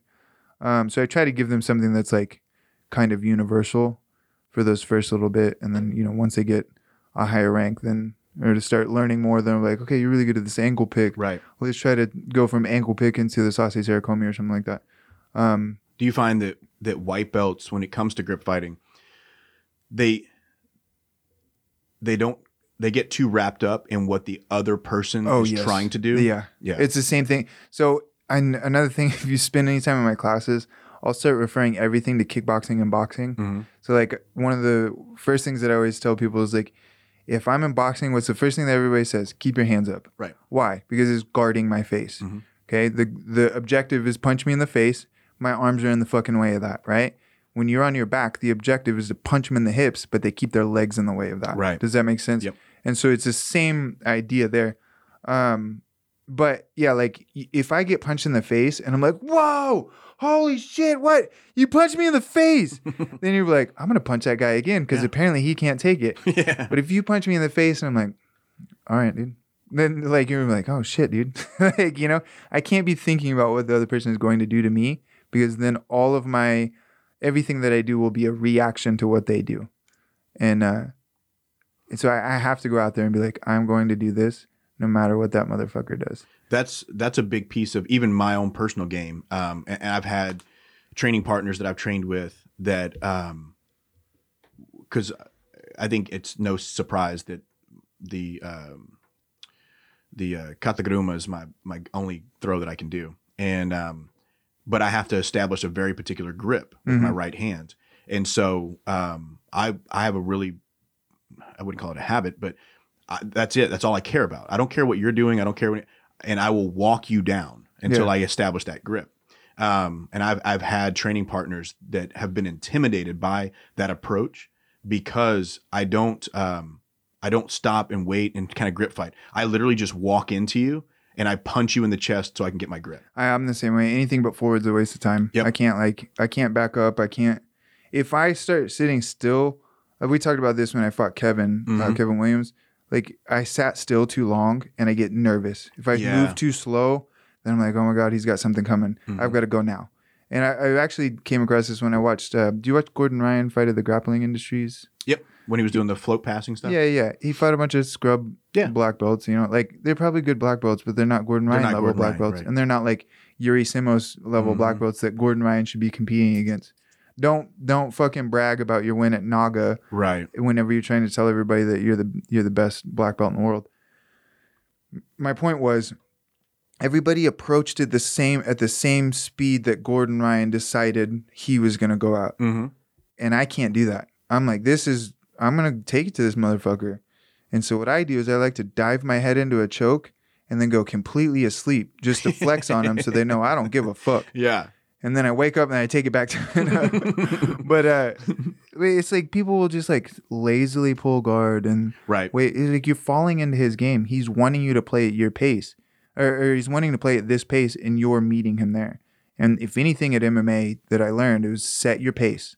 Set the pace that you want to go at and don't stop. And Bryce is one of the best examples of that. He sets a pace and you cannot stop him from that pace. Nope. He practices it in the gym. People will talk to him. He's like, oh yeah, man, I went fishing, blah, blah, blah. And then like continues to wrap up the choke. Speaking of which, if anybody saw Bryce wearing a shirt the other day, make sure you check that out. Yeah. Big time. But yeah, like, I don't know. That's just my 2 cents on it. No, it's, and I'm only mentioning this because we went down that track of kind of, we had that question at the beginning about white belts and stuff. And these are some of the things that I do see a lot, the questions that I get asked a lot by the young white belts, and even some of the blue belts. We should do one thing I've actually been thinking about for Patreon. We always like bring it up during the episode so that we can't back out of it. But we should do a Q&A on the, I think I'd love to. It wouldn't take that much time. I would love The thing that I've been holding out for, and we have 25 subscribers to the Patreon now, is I'm just worried that, like we could do it at any time of the day and there's always going to be somebody who's like, oh, I couldn't jump on. Right. Blah, blah, blah. So whatever, tell us when you think it should be and we'll do it. And, well, I mean, we have almost, over 100 Instagram followers. And so if we were, doing a live. Well, Q&A, I want, listen, but no, I our agree with Patreon followers are special to us. I agree 100%. All 25 of them. Treat those patrons. That's where we'll give them free reign, whatever questions you want to ask, jiu-jitsu related, whatever. And then we'll figure out something different for Instagram. Yeah. We'll only allow you to ask us questions on Instagram about our Patreon. There you go. Yeah. You have to pay $5 to our Patreon to ask a question on Instagram. Yeah. Somebody did mention, though, they were like, hey, you guys should do a donation thing where we put in, we'll put in like $1 for every level that, and they said me specifically, because I don't think they necessarily know how weak you are at the sauce as well. But both of us, I would assume, for every level we get past. Yeah. The problem with that is there's only 5 levels. So if you guys, you'll be donating $5 if we make it all the way. So, and I don't want to let down some charity that, sorry guys, I can only get past the second one. So we raised $10. To give some insight on how I handle spicy things. So I don't mind spicy things, right? I don't mind them. What I don't like about hot wings is I get extremely anxious because I get uncomfortable with the fact that my mouth won't stop burning. and then I have all this shit on my mouth Yeah. and my hands, and then I don't know what to do. Like I get in this, I feel like I'm inside of a box and I can't breathe. And so not only is this hot wings challenge thingy or whatever the fuck we're calling it going to be extremely uncomfortable for me from the level that I'm going to throw up, it's also like severely, it attacks my anxiety at the highest level. I can't wait. I'm so excited. Like we're putting a lot of hype on this right now. Like we need to back off. Yeah, I know. We need to put something up that I can punch, like next to it. I usually just scream, ah, fuck. I gave a lot of thought, and I'm probably ruining it right now, but I gave a lot of thought, because milk is a base. That's why people drink milk whenever they're. I thought it'd be so funny to randomly put buttermilk. Oh God, that would suck. It's all like thick and it's super thick. I would 50-50 or whatever it is. 100% throw up. Real quick, hey, the 29th. Did I get that date right? Is it Saturday that we're doing Hot Wings Challenge? Is it on Saturday or Sunday? Yeah, I think it's supposed to be that Sunday. Okay, so I'll change it. I'll look. Yeah. Let's do a Q&A on the 22nd. We don't have video to put up today. Yeah. So I'll put it out on the Patreon on the 22nd. We meet to do the podcast at noon. Mm-hmm. So let's say Sunday the 22nd at noon. We're going to do a Q&A before our episode. With the Patreon, is there a way to go live so that they can ask questions live? I believe so. I'm going to have to figure that out this week. Okay. Literally everything that you do in a podcast, setting all this up is the biggest pain in the ass. Mm-hmm. So one of the ideas I had, I was like, I'm going to set up my phone, use it as a camera, and then stream it to my computer. The cable will carry that, whatever. You'd think that'd be a pretty straightforward process. It is not. Oh my God, it's the biggest pain in the ass. I hope you're pulling up a Cosmo quiz right now. Good producer, man. Bam. No, I think, and if we can't do a live Patreon thing, they have, what is it? It's the 15th now. So dude, we'll do something. They have an entire week to just start shooting us questions. Yeah, we're going to do something on the 22nd. It's most likely going to be a Q&A. We will figure that out. Q&A. It would be so great to do that. And you've got a week. You've got a week to start sending us questions, and we will save every one of them. We can for sure do a Q&A. I can live stream it to YouTube and then make it a private link or something. Yeah, we can do that. So next week, next Sunday at noon, you're going to get on your computer device, your Google machine, and you're going to ask us questions so that we can answer them for you. Hopefully it will go better than our previous attempts at like ADCC coverage. Right. Where it's just us. That was, yeah, I had fun. I did have fun. I had a good time though. It was just difficult for people to listen to. And honestly, that was some of my favorite artwork that I've ever done for the podcast. It was really good artwork on that one. So I had two things about the oil wrestling that Okay. I thought were, well, that they had that signature move, the Turk. Yeah. That won all those medals. Yeah. And then before, the two rules was don't grab balls. It's a dumb rule. It's a dumb rule. And no hand up the ass. That's what a about dumb rule as fingers? Didn't say it. Just said, Do you know how hard it is to put an entire hand in somebody's ass? I don't. I'm asking legitimately. Didn't Lizzie want to do an episode on fisting? Oh gosh. I'm pretty sure she brought that up last episode. Thanks for the love on the International Women's episode. Not everybody. I think everybody was like, "Oh, Mitch isn't on the episode." Well, considering that 90% of our demographic is male, I think all 18 women watch the YouTube video. Yep. Go check that out because that was a really good episode. Lizzie Bob and Stephanie did an incredible job on that episode. I thought they did great. Yeah, well, I wasn't on it, so. Mitch cried the whole time? I didn't cry the whole time. I just showed up and was told I wasn't allowed to be on my own podcast. It was the weirdest thing. We had no idea you were going to be here. You know how much it sucks to show up to your podcast and then everyone in the room go, "What are you doing here?" I was like, "I came to record." Yeah. Oh, we didn't know you were going to be here. Whoops. So I sent 2 reminders to remind everyone that I was going to be here today. Anything else that went on this week that we want to talk about? There's not much. There was some fights, but nothing really spectacular that I remember. I haven't watched any of the fights. Kevin Lee got choked. Damian Maya got beat by Gilbert Burns in the first round. I've heard a couple of things about that. It's a pretty Big win for Gilbert Burns. I think, if I Will remember he be correctly, great he in has. bed? I don't remember. Will he be great in bed? Hell yeah, let's do it. Have you guys watched the new show Dave? Yeah, Dude, yeah, it's that's a fucking great good. show. It's so good. It's what made me think of that because the episode from last night that I watch it on Hulu, so I get it after the fact. But Yeah, I saw where he's like, he's a rapper. yeah, Lil Dicky. Little Dicky. Yeah, and he was he was Stressed about his penis. yeah, and his girlfriend made a milking table for him. Yeah.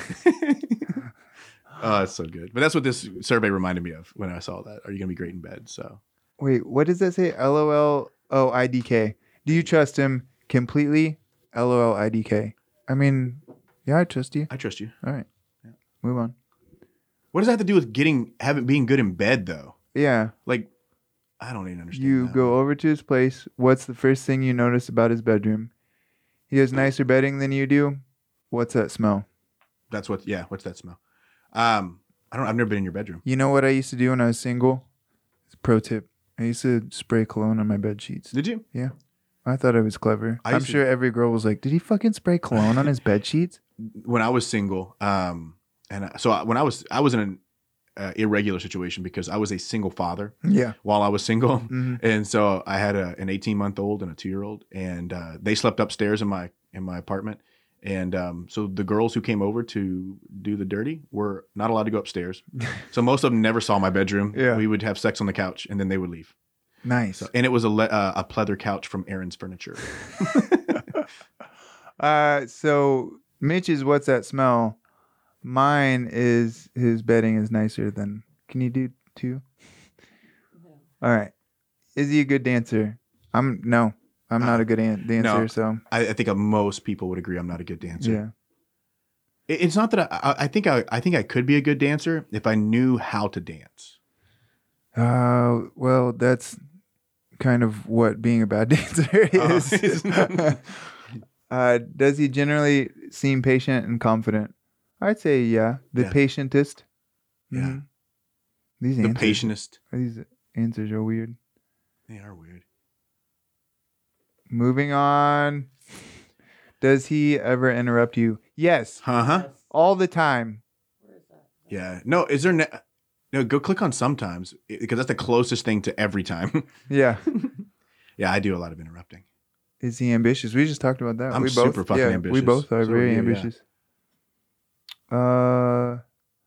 When you talk to him, does he hold eye contact? I don't. I don't either. I'm bad at eye contact. Yeah. Well, it's because I feel like if I'm looking at you in the eye, then weird. there's like something you're expecting something from Yeah, me. yeah. You know. Is he a good kisser? Yep. Yeah. We did kiss at one time. And now I have a beard now, so I wonder what that would be like. Ooh. I was somebody had like their button undone on their shirt at the funeral. I was like, is that so you can rub your beard on your own chest? What kind of party are you running here? Yeah. If you disagree on something, does he try to convince you to change your mind? No, we don't haven't. really disagree. When we disagreed on the spanking and kids, but we never we're just like, like, yeah, that's your thing, that's my thing. yeah. Yeah, I think we're That's pretty true. good there. Yeah, All right. Yeah. Do you feel sexy when you're with him? I know I do. Yeah. I know I do. Hard, yes. Hard, yes. I also, according to certain people, I apparently started dressing like you. So That's weird. I don't think that they know that we've dressed the same from the beginning. yeah. Like even whenever we had our match, people were like, they have the same hair, just parted in the opposite direction. I know. Like, no way. It was super weird. Yeah, because Zachary was the one that kept saying it to me. And I just remember thinking, like, how little have you paid attention to me over the last 5 years that Yeah. you just now started realizing that? You match your clothes better than I do. That's true. And I wear the same pair of shoes. Mhm. I've worn the same pair of shoes for about 4 years now. So I think you always have better t-shirts. You wear a lot of 3/4 sleeves. yeah, I do love 3/4 Yeah, sleeves. who doesn't? Baseball tees. See, isn't it weird that like I noticed that? I know, right? Some might call that being homosexual. Yeah. I would call it being bros. What is your biggest barrier to wearing or trying contacts? Wait, What? That makes no sense. Wait, is that a part of it? It's Did like we it- just get sucked into an ad? I Like don't did they know, just it just like it's they, like- we're gonna be doing ads for 1-800 contacts and not even realize it. What is this? it just Well, let's answer the stopped. question. Go back up and let's see what happens. Because I wear contacts.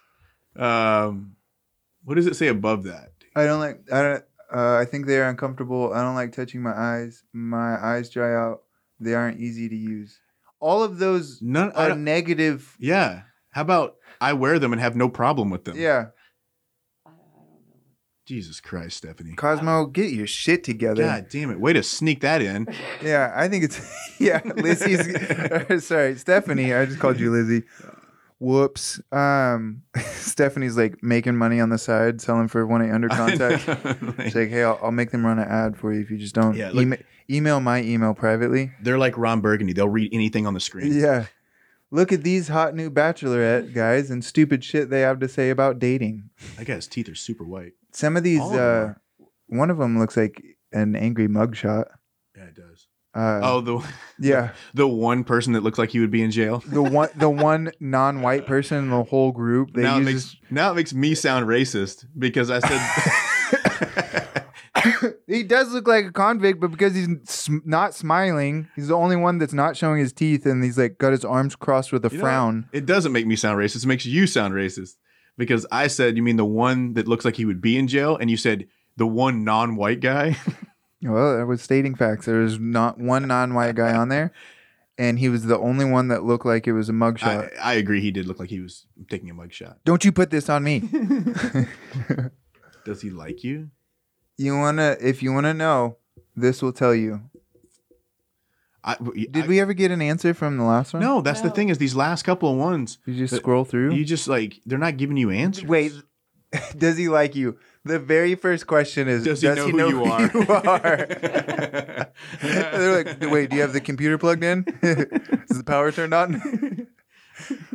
What is that? Just, hey, say, wait, is there one that says no? No. Both of them are positive. Can we just say no? Yeah. And then it's like survey over. It says, yeah, we talk when we see each other. And the other one says, oh, yeah, we hang out all the time. Both of those would mean that he knows who you are. Yeah. Does he know who you are? We should start writing our own quizzes. That's what we should do. Yeah. When you think, does he like me? Ooh, I got an idea. What? I've got an idea. Audience, if you find a good quiz, send it our way. If I open up spam, I'm going to be so pissed at you. Yeah. But for real, I don't need any help with getting spam on my computer with as much porn as I watch. Yeah. Just kidding. I don't really watch all that much porn. I watch an adequate enough amount. Yeah, I don't feel it. For my 36-year-old age, I think I watch a 36-year-old's amount of porn. Yeah. Did I tell you about on Facebook, this girl was like, if you think that watching porn isn't cheating, you're wrong, okay? And like all these girls go through there and comment like, oh my God, I think it's cheating. Like, it's disgusting. Guys shouldn't watch porn, blah, blah, blah. You have a wife, whatever. And I wanted to go in there and be like, thank you for all notifying me of girls that I don't want to fuck. That I don't want to be in a relationship with. Yeah. You just respond back with 28. And then somebody's like, what does 28 mean? You're like, that's the amount of chicks that I'm not going to have sex with. I'm not going to hit up. I just blocked all of you. Yeah. That's the dumbest thing I've ever heard because you're not going to sit there and tell me that girls don't sit around at the water cooler or wherever it is that they congregate and talk about the hot guy in the office. The tampon machine. Where do girls congregate at? The Plan B aisle? I don't know. Guys are hanging out in the condom aisle. That's not true at all. I know. It wouldn't have a Plan B if there was a condom aisle. There is a condom aisle, but guys aren't hanging out there. No. Girls are probably hanging out there to make guys wear condoms. I know. Stupid. What brought us on that subject? Why are girls congregating? Because they said that if you watch porn, that means you're cheating. That's right. Sorry, I brought up the whole totally damn disagree with that. topic. My memory is going to shit. What do you think, Stephanie? Do you think that you think a guy is cheating if he's looking at porn No. in a relationship? Do you watch porn? Yes. What kind? Just kidding. Is it milking? Is it milking? No. Stephanie, what is your style of, like, what do you look at? What is the porn that you like to watch? Like, if Don't we were get to look too at, specific. Yeah. If we were to look at your search bar, what do you commonly type in? Girl on girl, guy on guy. It's okay. You can talk to us. Well, I don't know if I want to. Here, I'll tell you mine. No, it just kind of depends on what I'm kind of feeling. Really? Okay. So this week, Girls are different that way. Mine's Yeah, like homemade stuff. yeah, I'm the same. I don't I want really like the VHS homemade quality, 'cause but it's like, You like bad, but I also fast forward sometimes if I just want to just get to the end. yeah, get yeah. to the No, end. I'm the same way. No guy has ever watched a full porn. I No. will not if it has gaping in the title. I don't. You don't watch that? No. So what? It's an immediate. But you haven't click on answered my the part. question. Like what do you type in your search bar? I don't know. You do know. It's well, I do. I'm trying to avoid this. You're question pressing so damn hard. Because No, guy and girl, and then girl and girl. Yeah, it's a mix. nothing more specific than that. I mean, Like chubby Latina hairy. who knows? I feel like you just called yourself out. That would be. Oh, you guys didn't ask me yet? Chubby, hairy Why I thought Latinas. Johnny liked the Latino. Singles in your area. I do love Latinas. Girls with big lips, like on their face, lips on their You mouth. type that in? No. I was gonna say because I you're was about never to say, gonna get that. No, You're no, not no. gonna get what. Yeah, if you type in Oh, girl, I if you just type we were in just big talking about my lips- type of girl. No, I Then I'm yeah. attracted If you to. type in girls with big lips in Pornhub, you're Yeah. liable to get. Do you get some weird stuff? What's So- the weirdest porn that you've ever seen? midgets. That's the well. Oh wait, I answered that way faster than I thought I was going to. So what I thought you were gonna say is, what is the weirdest thing that you were into for a little bit? Oh, you were actually into. I didn't ever want to be with a midget. I just for some reason they intrigued me. Yeah. And so I did. There's not a lot of attractive midget porn stars, No. though. There's Bridget the midget, who is probably the most attractive. All the other ones they're weird. The looking. problem to And that's me is not, like, I'm not talking shit about little people. I'm just saying. I seriously got dumped for a midget before. Did you Really? Was he? Yes, she actually was a midget wrestler, Mm. and yeah, I got dumped. So she was for- an athlete. That's good. I got dumped for a midget. I might like if it weren't serious, I wouldn't like. That's Stephanie. I wouldn't dump you ever, but like, Yeah, I would fire Um, you, but I wouldn't. yeah, I'd fire you for sure. No, they got married. Oh really? Yeah, Okay, they- well then you can't. And hate well, on then that. she left him. So. I could see For a normal sized person. you go, girl. Yes. Yeah. Yeah. I could see like like you're in a not so serious relationship. Where, like this thing just popped up with a midget. I'm gonna try that out. I'm gonna go on this roller coaster. So I don't normally. anytime- I always think of this book. So don't take this personally, but an opportunity arose and I can't pass it out. Yeah. So I always think Go of ahead. the book. I hope they serve beer in hell. Oh Yeah. yeah. Where Yeah. he talks about he wanted to get a midget and see if she could spin. Yeah. Yeah, Yeah. I bet they could. There are an alarming amount of females that I've slept with Mhm. that it was just be like, I wonder if I can. I wonder what that's like. I've never had that. Oh really? Yeah, There I've are- never had a girl ever say, "I wonder if I can" at any point in my sex life. one of the one of the shittiest things. A high five. I wouldn't say that it was shitty, but like, there was a girl that I had gone to middle school with. I thought she was hot in middle school, and then I moved away, and then somehow she was on my Facebook friends group, Nice. and I was like, I wonder if I can swing this, Go ahead. and I did, Did you? and Were you let down? very. Oh, I wasn't in it to be like, oh, I'm just gonna dump this girl, like see if I can do it and get my revenge. That wasn't my intent at all. It kind of happened that way though, because like she went through my phone at 2 a.m, and I woke up with a phone being thrown at my face, and then she was like talking to. We'd met this girl at a bar. And they're like, oh, we got to be friends. Let's exchange numbers. And that night, like, I talked to this girl for like a week. That night, she's texting a girl like, I think he's the one. Blah, blah, blah, blah. No, and I found that out later. Yikes. And I was like, ooh, bye. But yeah, there's been a lot of times where like, I wonder what this one's like. So I could totally see you like, oh, a midget? Yeah, I went. This was years ago. I haven't looked at midget porn in years, but I mean like 10 years. But I just remember that being like a Don't worry weird about it. thing. It's not a big deal. Literally. I don't look at it anymore. Yeah, I don't look at it anymore. But yeah, I don't know. Maybe it made me feel bigger than I am. Did you ever watch Two Girls, One Cup? I No. started to. I couldn't get all the way through. Oh, I watched it. I couldn't watch it all the way through. What? How far did you get? Right about the point where the music started. Oh, that's about when I got off. Just kidding. I'm totally kidding. I had someone that was like, "Hey, do you know what scat is?" And Ew. I hit it, and I was like, "Oh no, don't ever." Yeah. It's funny that you call it scat because that's what like we refer to animal Animal droppings as. Yeah, that was a weird, interesting time in the internet. Mhm. When like, what's crazy? I remember when I was maybe 15 or 16, my parents were going through that like, everything that you've done, son, I've already been there. I've already done it. I was like, really, Dad? Have you seen Challenge accepted. Have you seen somebody's head get cut off on Rotten.com? Oh, and that was you've a big been one. having nightmares about that for 2 weeks and trying to deal with the emotional trauma. Yeah.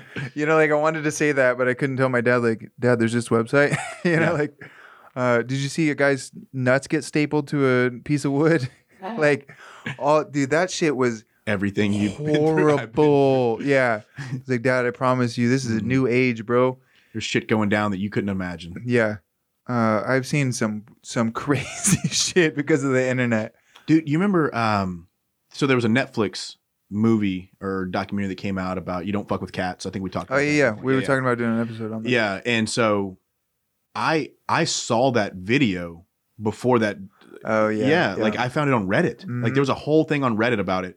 And I guess when they were trying to find the guy. And so I downloaded it and watched it. And I was just like, what the fuck? But in your mind, you almost can't fathom that it's real. So you can. Yeah. I was convincing myself that it wasn't real. I was like, there's no way that's Which real. one did you see? The cat The one, or the guy? no, I saw where he was stabbing the guy with an ice pick. Okay, so did you notice though that in that documentary that more people reacted that they couldn't watch the video with the animals, but when it came to the human, they're like, "Oh, I watched it like 5 times. Yeah, it's horrible." It's an like- intrigue thing. It's Yeah. people are But- intrigued. Is but what it they're is. more okay with. Yeah, it's not that watching they're okay somebody with it. get I don't think that they're murdered. okay with it. I think that it appeals to a really animalistic part of our brains where we get overly curious about something that we know is absolutely something we shouldn't be seeing. I think it's a little bit different, though. Yeah. I think that. Go ahead. Well, they reacted and they couldn't even watch any of the videos with the animals without bawling. Right. But they're like, I've seen the human 6 or 7 times. I watched. But that we're video. naturally inclined to protect what's innocent. yes, that And was yes. You're kind of automatically assuming that this man that's being killed, Is there because he wants to be. or he deserves. He it. didn't want It to be killed, but I mean, you know, is like as much as like nobody deserves to die. Somewhere in your head, you're making the rationalization that like the innocent thing. he I think probably deserved it. He might have been raping kids. He might have like, what's he doing hanging out with people that are doing these Yeah. kinds of things? You know? Yeah. But it also made me realize that some of those videos that you would see, like little clips on Facebook that you click on, and you're like, "Well, this can't be real." It's like, Yeah. well, how real of it Yeah. could it have been? That I chalked it up as, oh, that's There's a lot of so Facebook moderators and like moderators on the internet in general. There's a lot of backlash about them having like a PTSD and emotional trauma because of having to view. That's what their job is they view these Yeah. fucked up videos and then decide should this go on the internet or not. And so like these people, part of me kind of laughs whenever I hear them because it's like, dude, you're sitting at home on your fucking computer scrolling through videos. Mm-hmm. You know, and it's like you're not exposing yourself to anything. But then again, like I can't watch a movie where somebody gets like brutally murdered and I have nightmares for weeks. Like I just can't. I On can't that handle same stuff. note with PTSD, no one is making you keep that job. Well, and that's kind of I got really aggressive Get in there. there. Sorry. Get in there. One of the things that they were saying too was like, was the idea that like they could leave their job if they Yeah. wanted to. Most of the people that are doing these jobs are like stuck at home for one reason or because of health Mhm. issues. But whenever you think of a moderator on the internet, like what's the kind of person that pops into your head? You know, like Yeah, they made a South Park episode about it. right. And so it's like, I can't really. I know that there's a large group of those people that They're in I'm the not gonna predicament say. they're I in, can't. Yeah, and they but because of their own choices. right, and they won't remove themselves from the Right. situation But- because they're too happy being. Like you said, though, we also have a little bit of a fascination because I remember seeing Faces of Death. Yeah, my grandmother Yeah. had all those VHSs. I guess I'm a fucking. She did. I guess- watched them. I'm like Yeah. a total anomaly because I can't watch that stuff. I Dude. just can't do One it. of the dumbest strange. ones on Faces of Death was the guy that tried to build his own bungee Bungee cord? cord. Sorry. I didn't see that one. A bungee Oh. cunt. I watched. I remember when I watched the one where the guy jumped out of a building. That one didn't bother me because nothing. I expected him to explode, and he didn't. Yeah. So I He just watched the one stops. where these kids at college decided to build their own bungee cord, and they were in a 3-story building and Idiots. built enough cord for a 4-story. So when he just What a jumped fucking off, idiot. he just died. Yeah. Well, And then they're just like, you know well, how what you make a. happened? You know how you fix that. You No. have somebody has to die, and then you shorten your bungee cord. There's a recent video of a kid at a college party that climbed to the top of an electrical pole, and then like reaches out and was like, "Bah!" and just grabs it and fucking flies off of it. Yeah. What'd you think was gonna happen, dude? Like, and he survived it. I was just like, dude. You know what he didn't survive? The fact that he shit his pants and all his friends saw it. And that it's on the internet forever. Yeah. Yeah. Remember that time you shit your pants? Don't do stupid things. People But don't forget. dude, we do this every time. Every single time we have a subject, and then we deviate so far off of it. Oh, we totally covered Turkish Oil Wrestling. We did. There's not really much to say about Turkish Oil Wrestling. Watch the videos. They lather themselves in oil and then jerk each other off until one's belly button points to the ceiling, points to the sky. Yeah, it's the circle of life. It is pretty interesting. I would like to. We should do a Turkish Oil Wrestling match. I'm not doing it. We should do a Turkish Oil Invitational. I will sponsor someone to do it, but Yeah. I'm not doing it. They did it that recent tournament that didn't pay its athletes. Dude, how fucked up was that? Dude, Seth Daniels went off. Yeah, Seth Daniel goes I off. know, he goes off on everything. I know, but he's not wrong, man. That dude, he's the only consistently. Yeah, he's still putting out shows, paying his athletes what he says he's going to pay them, and putting on good shows. Yeah, everyone else has fallen and failed. He's not wrong, and like looking at that, you're like, dude, how was this going to succeed ever? Like the amount of money that he promised those athletes. Seth said that he saw the card and was like, "There's no way. Yeah, you cannot pay these athletes." Just from looking at the names, knowing what they would charge. Very first card, all of that. Yeah. Yeah. No, I get it. But we were actually invited. I think we were invited to do that tournament, actually. Oh, were we? Yeah, by a friend that worked for them. But then he wasn't involved in it, of course. But oh yeah, I would have done it for free. Yeah, I had nothing to do. I would have fought Gordon Ryan. I don't give a shit. I don't remember where we were. Dude, my brain is so like in a million different places this week. It's been crazy. Yo, gobbledygook. Yeah. Is that it? Is that this episode? If you want it to be. Done? We're at 1 hour and 40 minutes. We should wrap it up. It's up to you. Yeah. So don't forget, next week, 22nd. next Sunday, we are doing a live Q&A. We just decided that 20 minutes ago. At noon. 22nd. I'm not going to be here. You're not going to be here? You're not going to be here? I've got to go back to Kansas. Can't you do that on Saturday? I'm just kidding. I'm just kidding. By we, I mean me and Mitchell. Yeah, we'll figure this out. Yeah. We'll figure it out. I mean, if I leave early enough Sunday, I don't change your plans. Yeah, don't Come change on. your plan. No. Grow up, Stephanie. Yeah. Don't change your plans for us. Yeah. So we'll do a Q&A on Sunday regardless if Stephanie's here. Make sure you hop onto the Patreon. I'll make sure to update everybody during the week and let you guys know if we've got it figured out and so on and so forth. And then also make sure that you check out Cruise Combat. I tried to shout them out last week, but then Lizzie wanted to start talking about inappropriate things. It's a family business, and I don't want to promote them on that. Good point. We just did talk about weird stuff, but go check out cruisecombat.com. Use our checkout code Rough and Tumble, all caps with the and symbol instead of the word, and that's also in the description of all of our on YouTube on our recent podcasts. You can find that code and that link in there. And then, do we have anything else? We have nothing this week, huh? Yeah. Next week we're gonna have exciting stuff. No, we won't. We say that every episode. Yeah, it's never exciting. It's not exciting anymore. Sorry, guys. Lizzie stopped listening to these episodes, so we can. She just doesn't care anymore? Yeah, we can say whatever we want now. Really? That's Yeah, I don't unfortunate. care. So now we have 26 fans. Yeah. Mm. So last week when she and I decided we're single, I'm just kidding. Yeah, she stopped listening, so we can say whatever the fuck we want. We That's can talk awesome. so much trash about her. Can't now. wait. She can't do anything about it.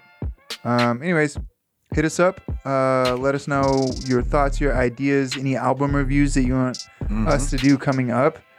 And we'll see you guys next week. See ya.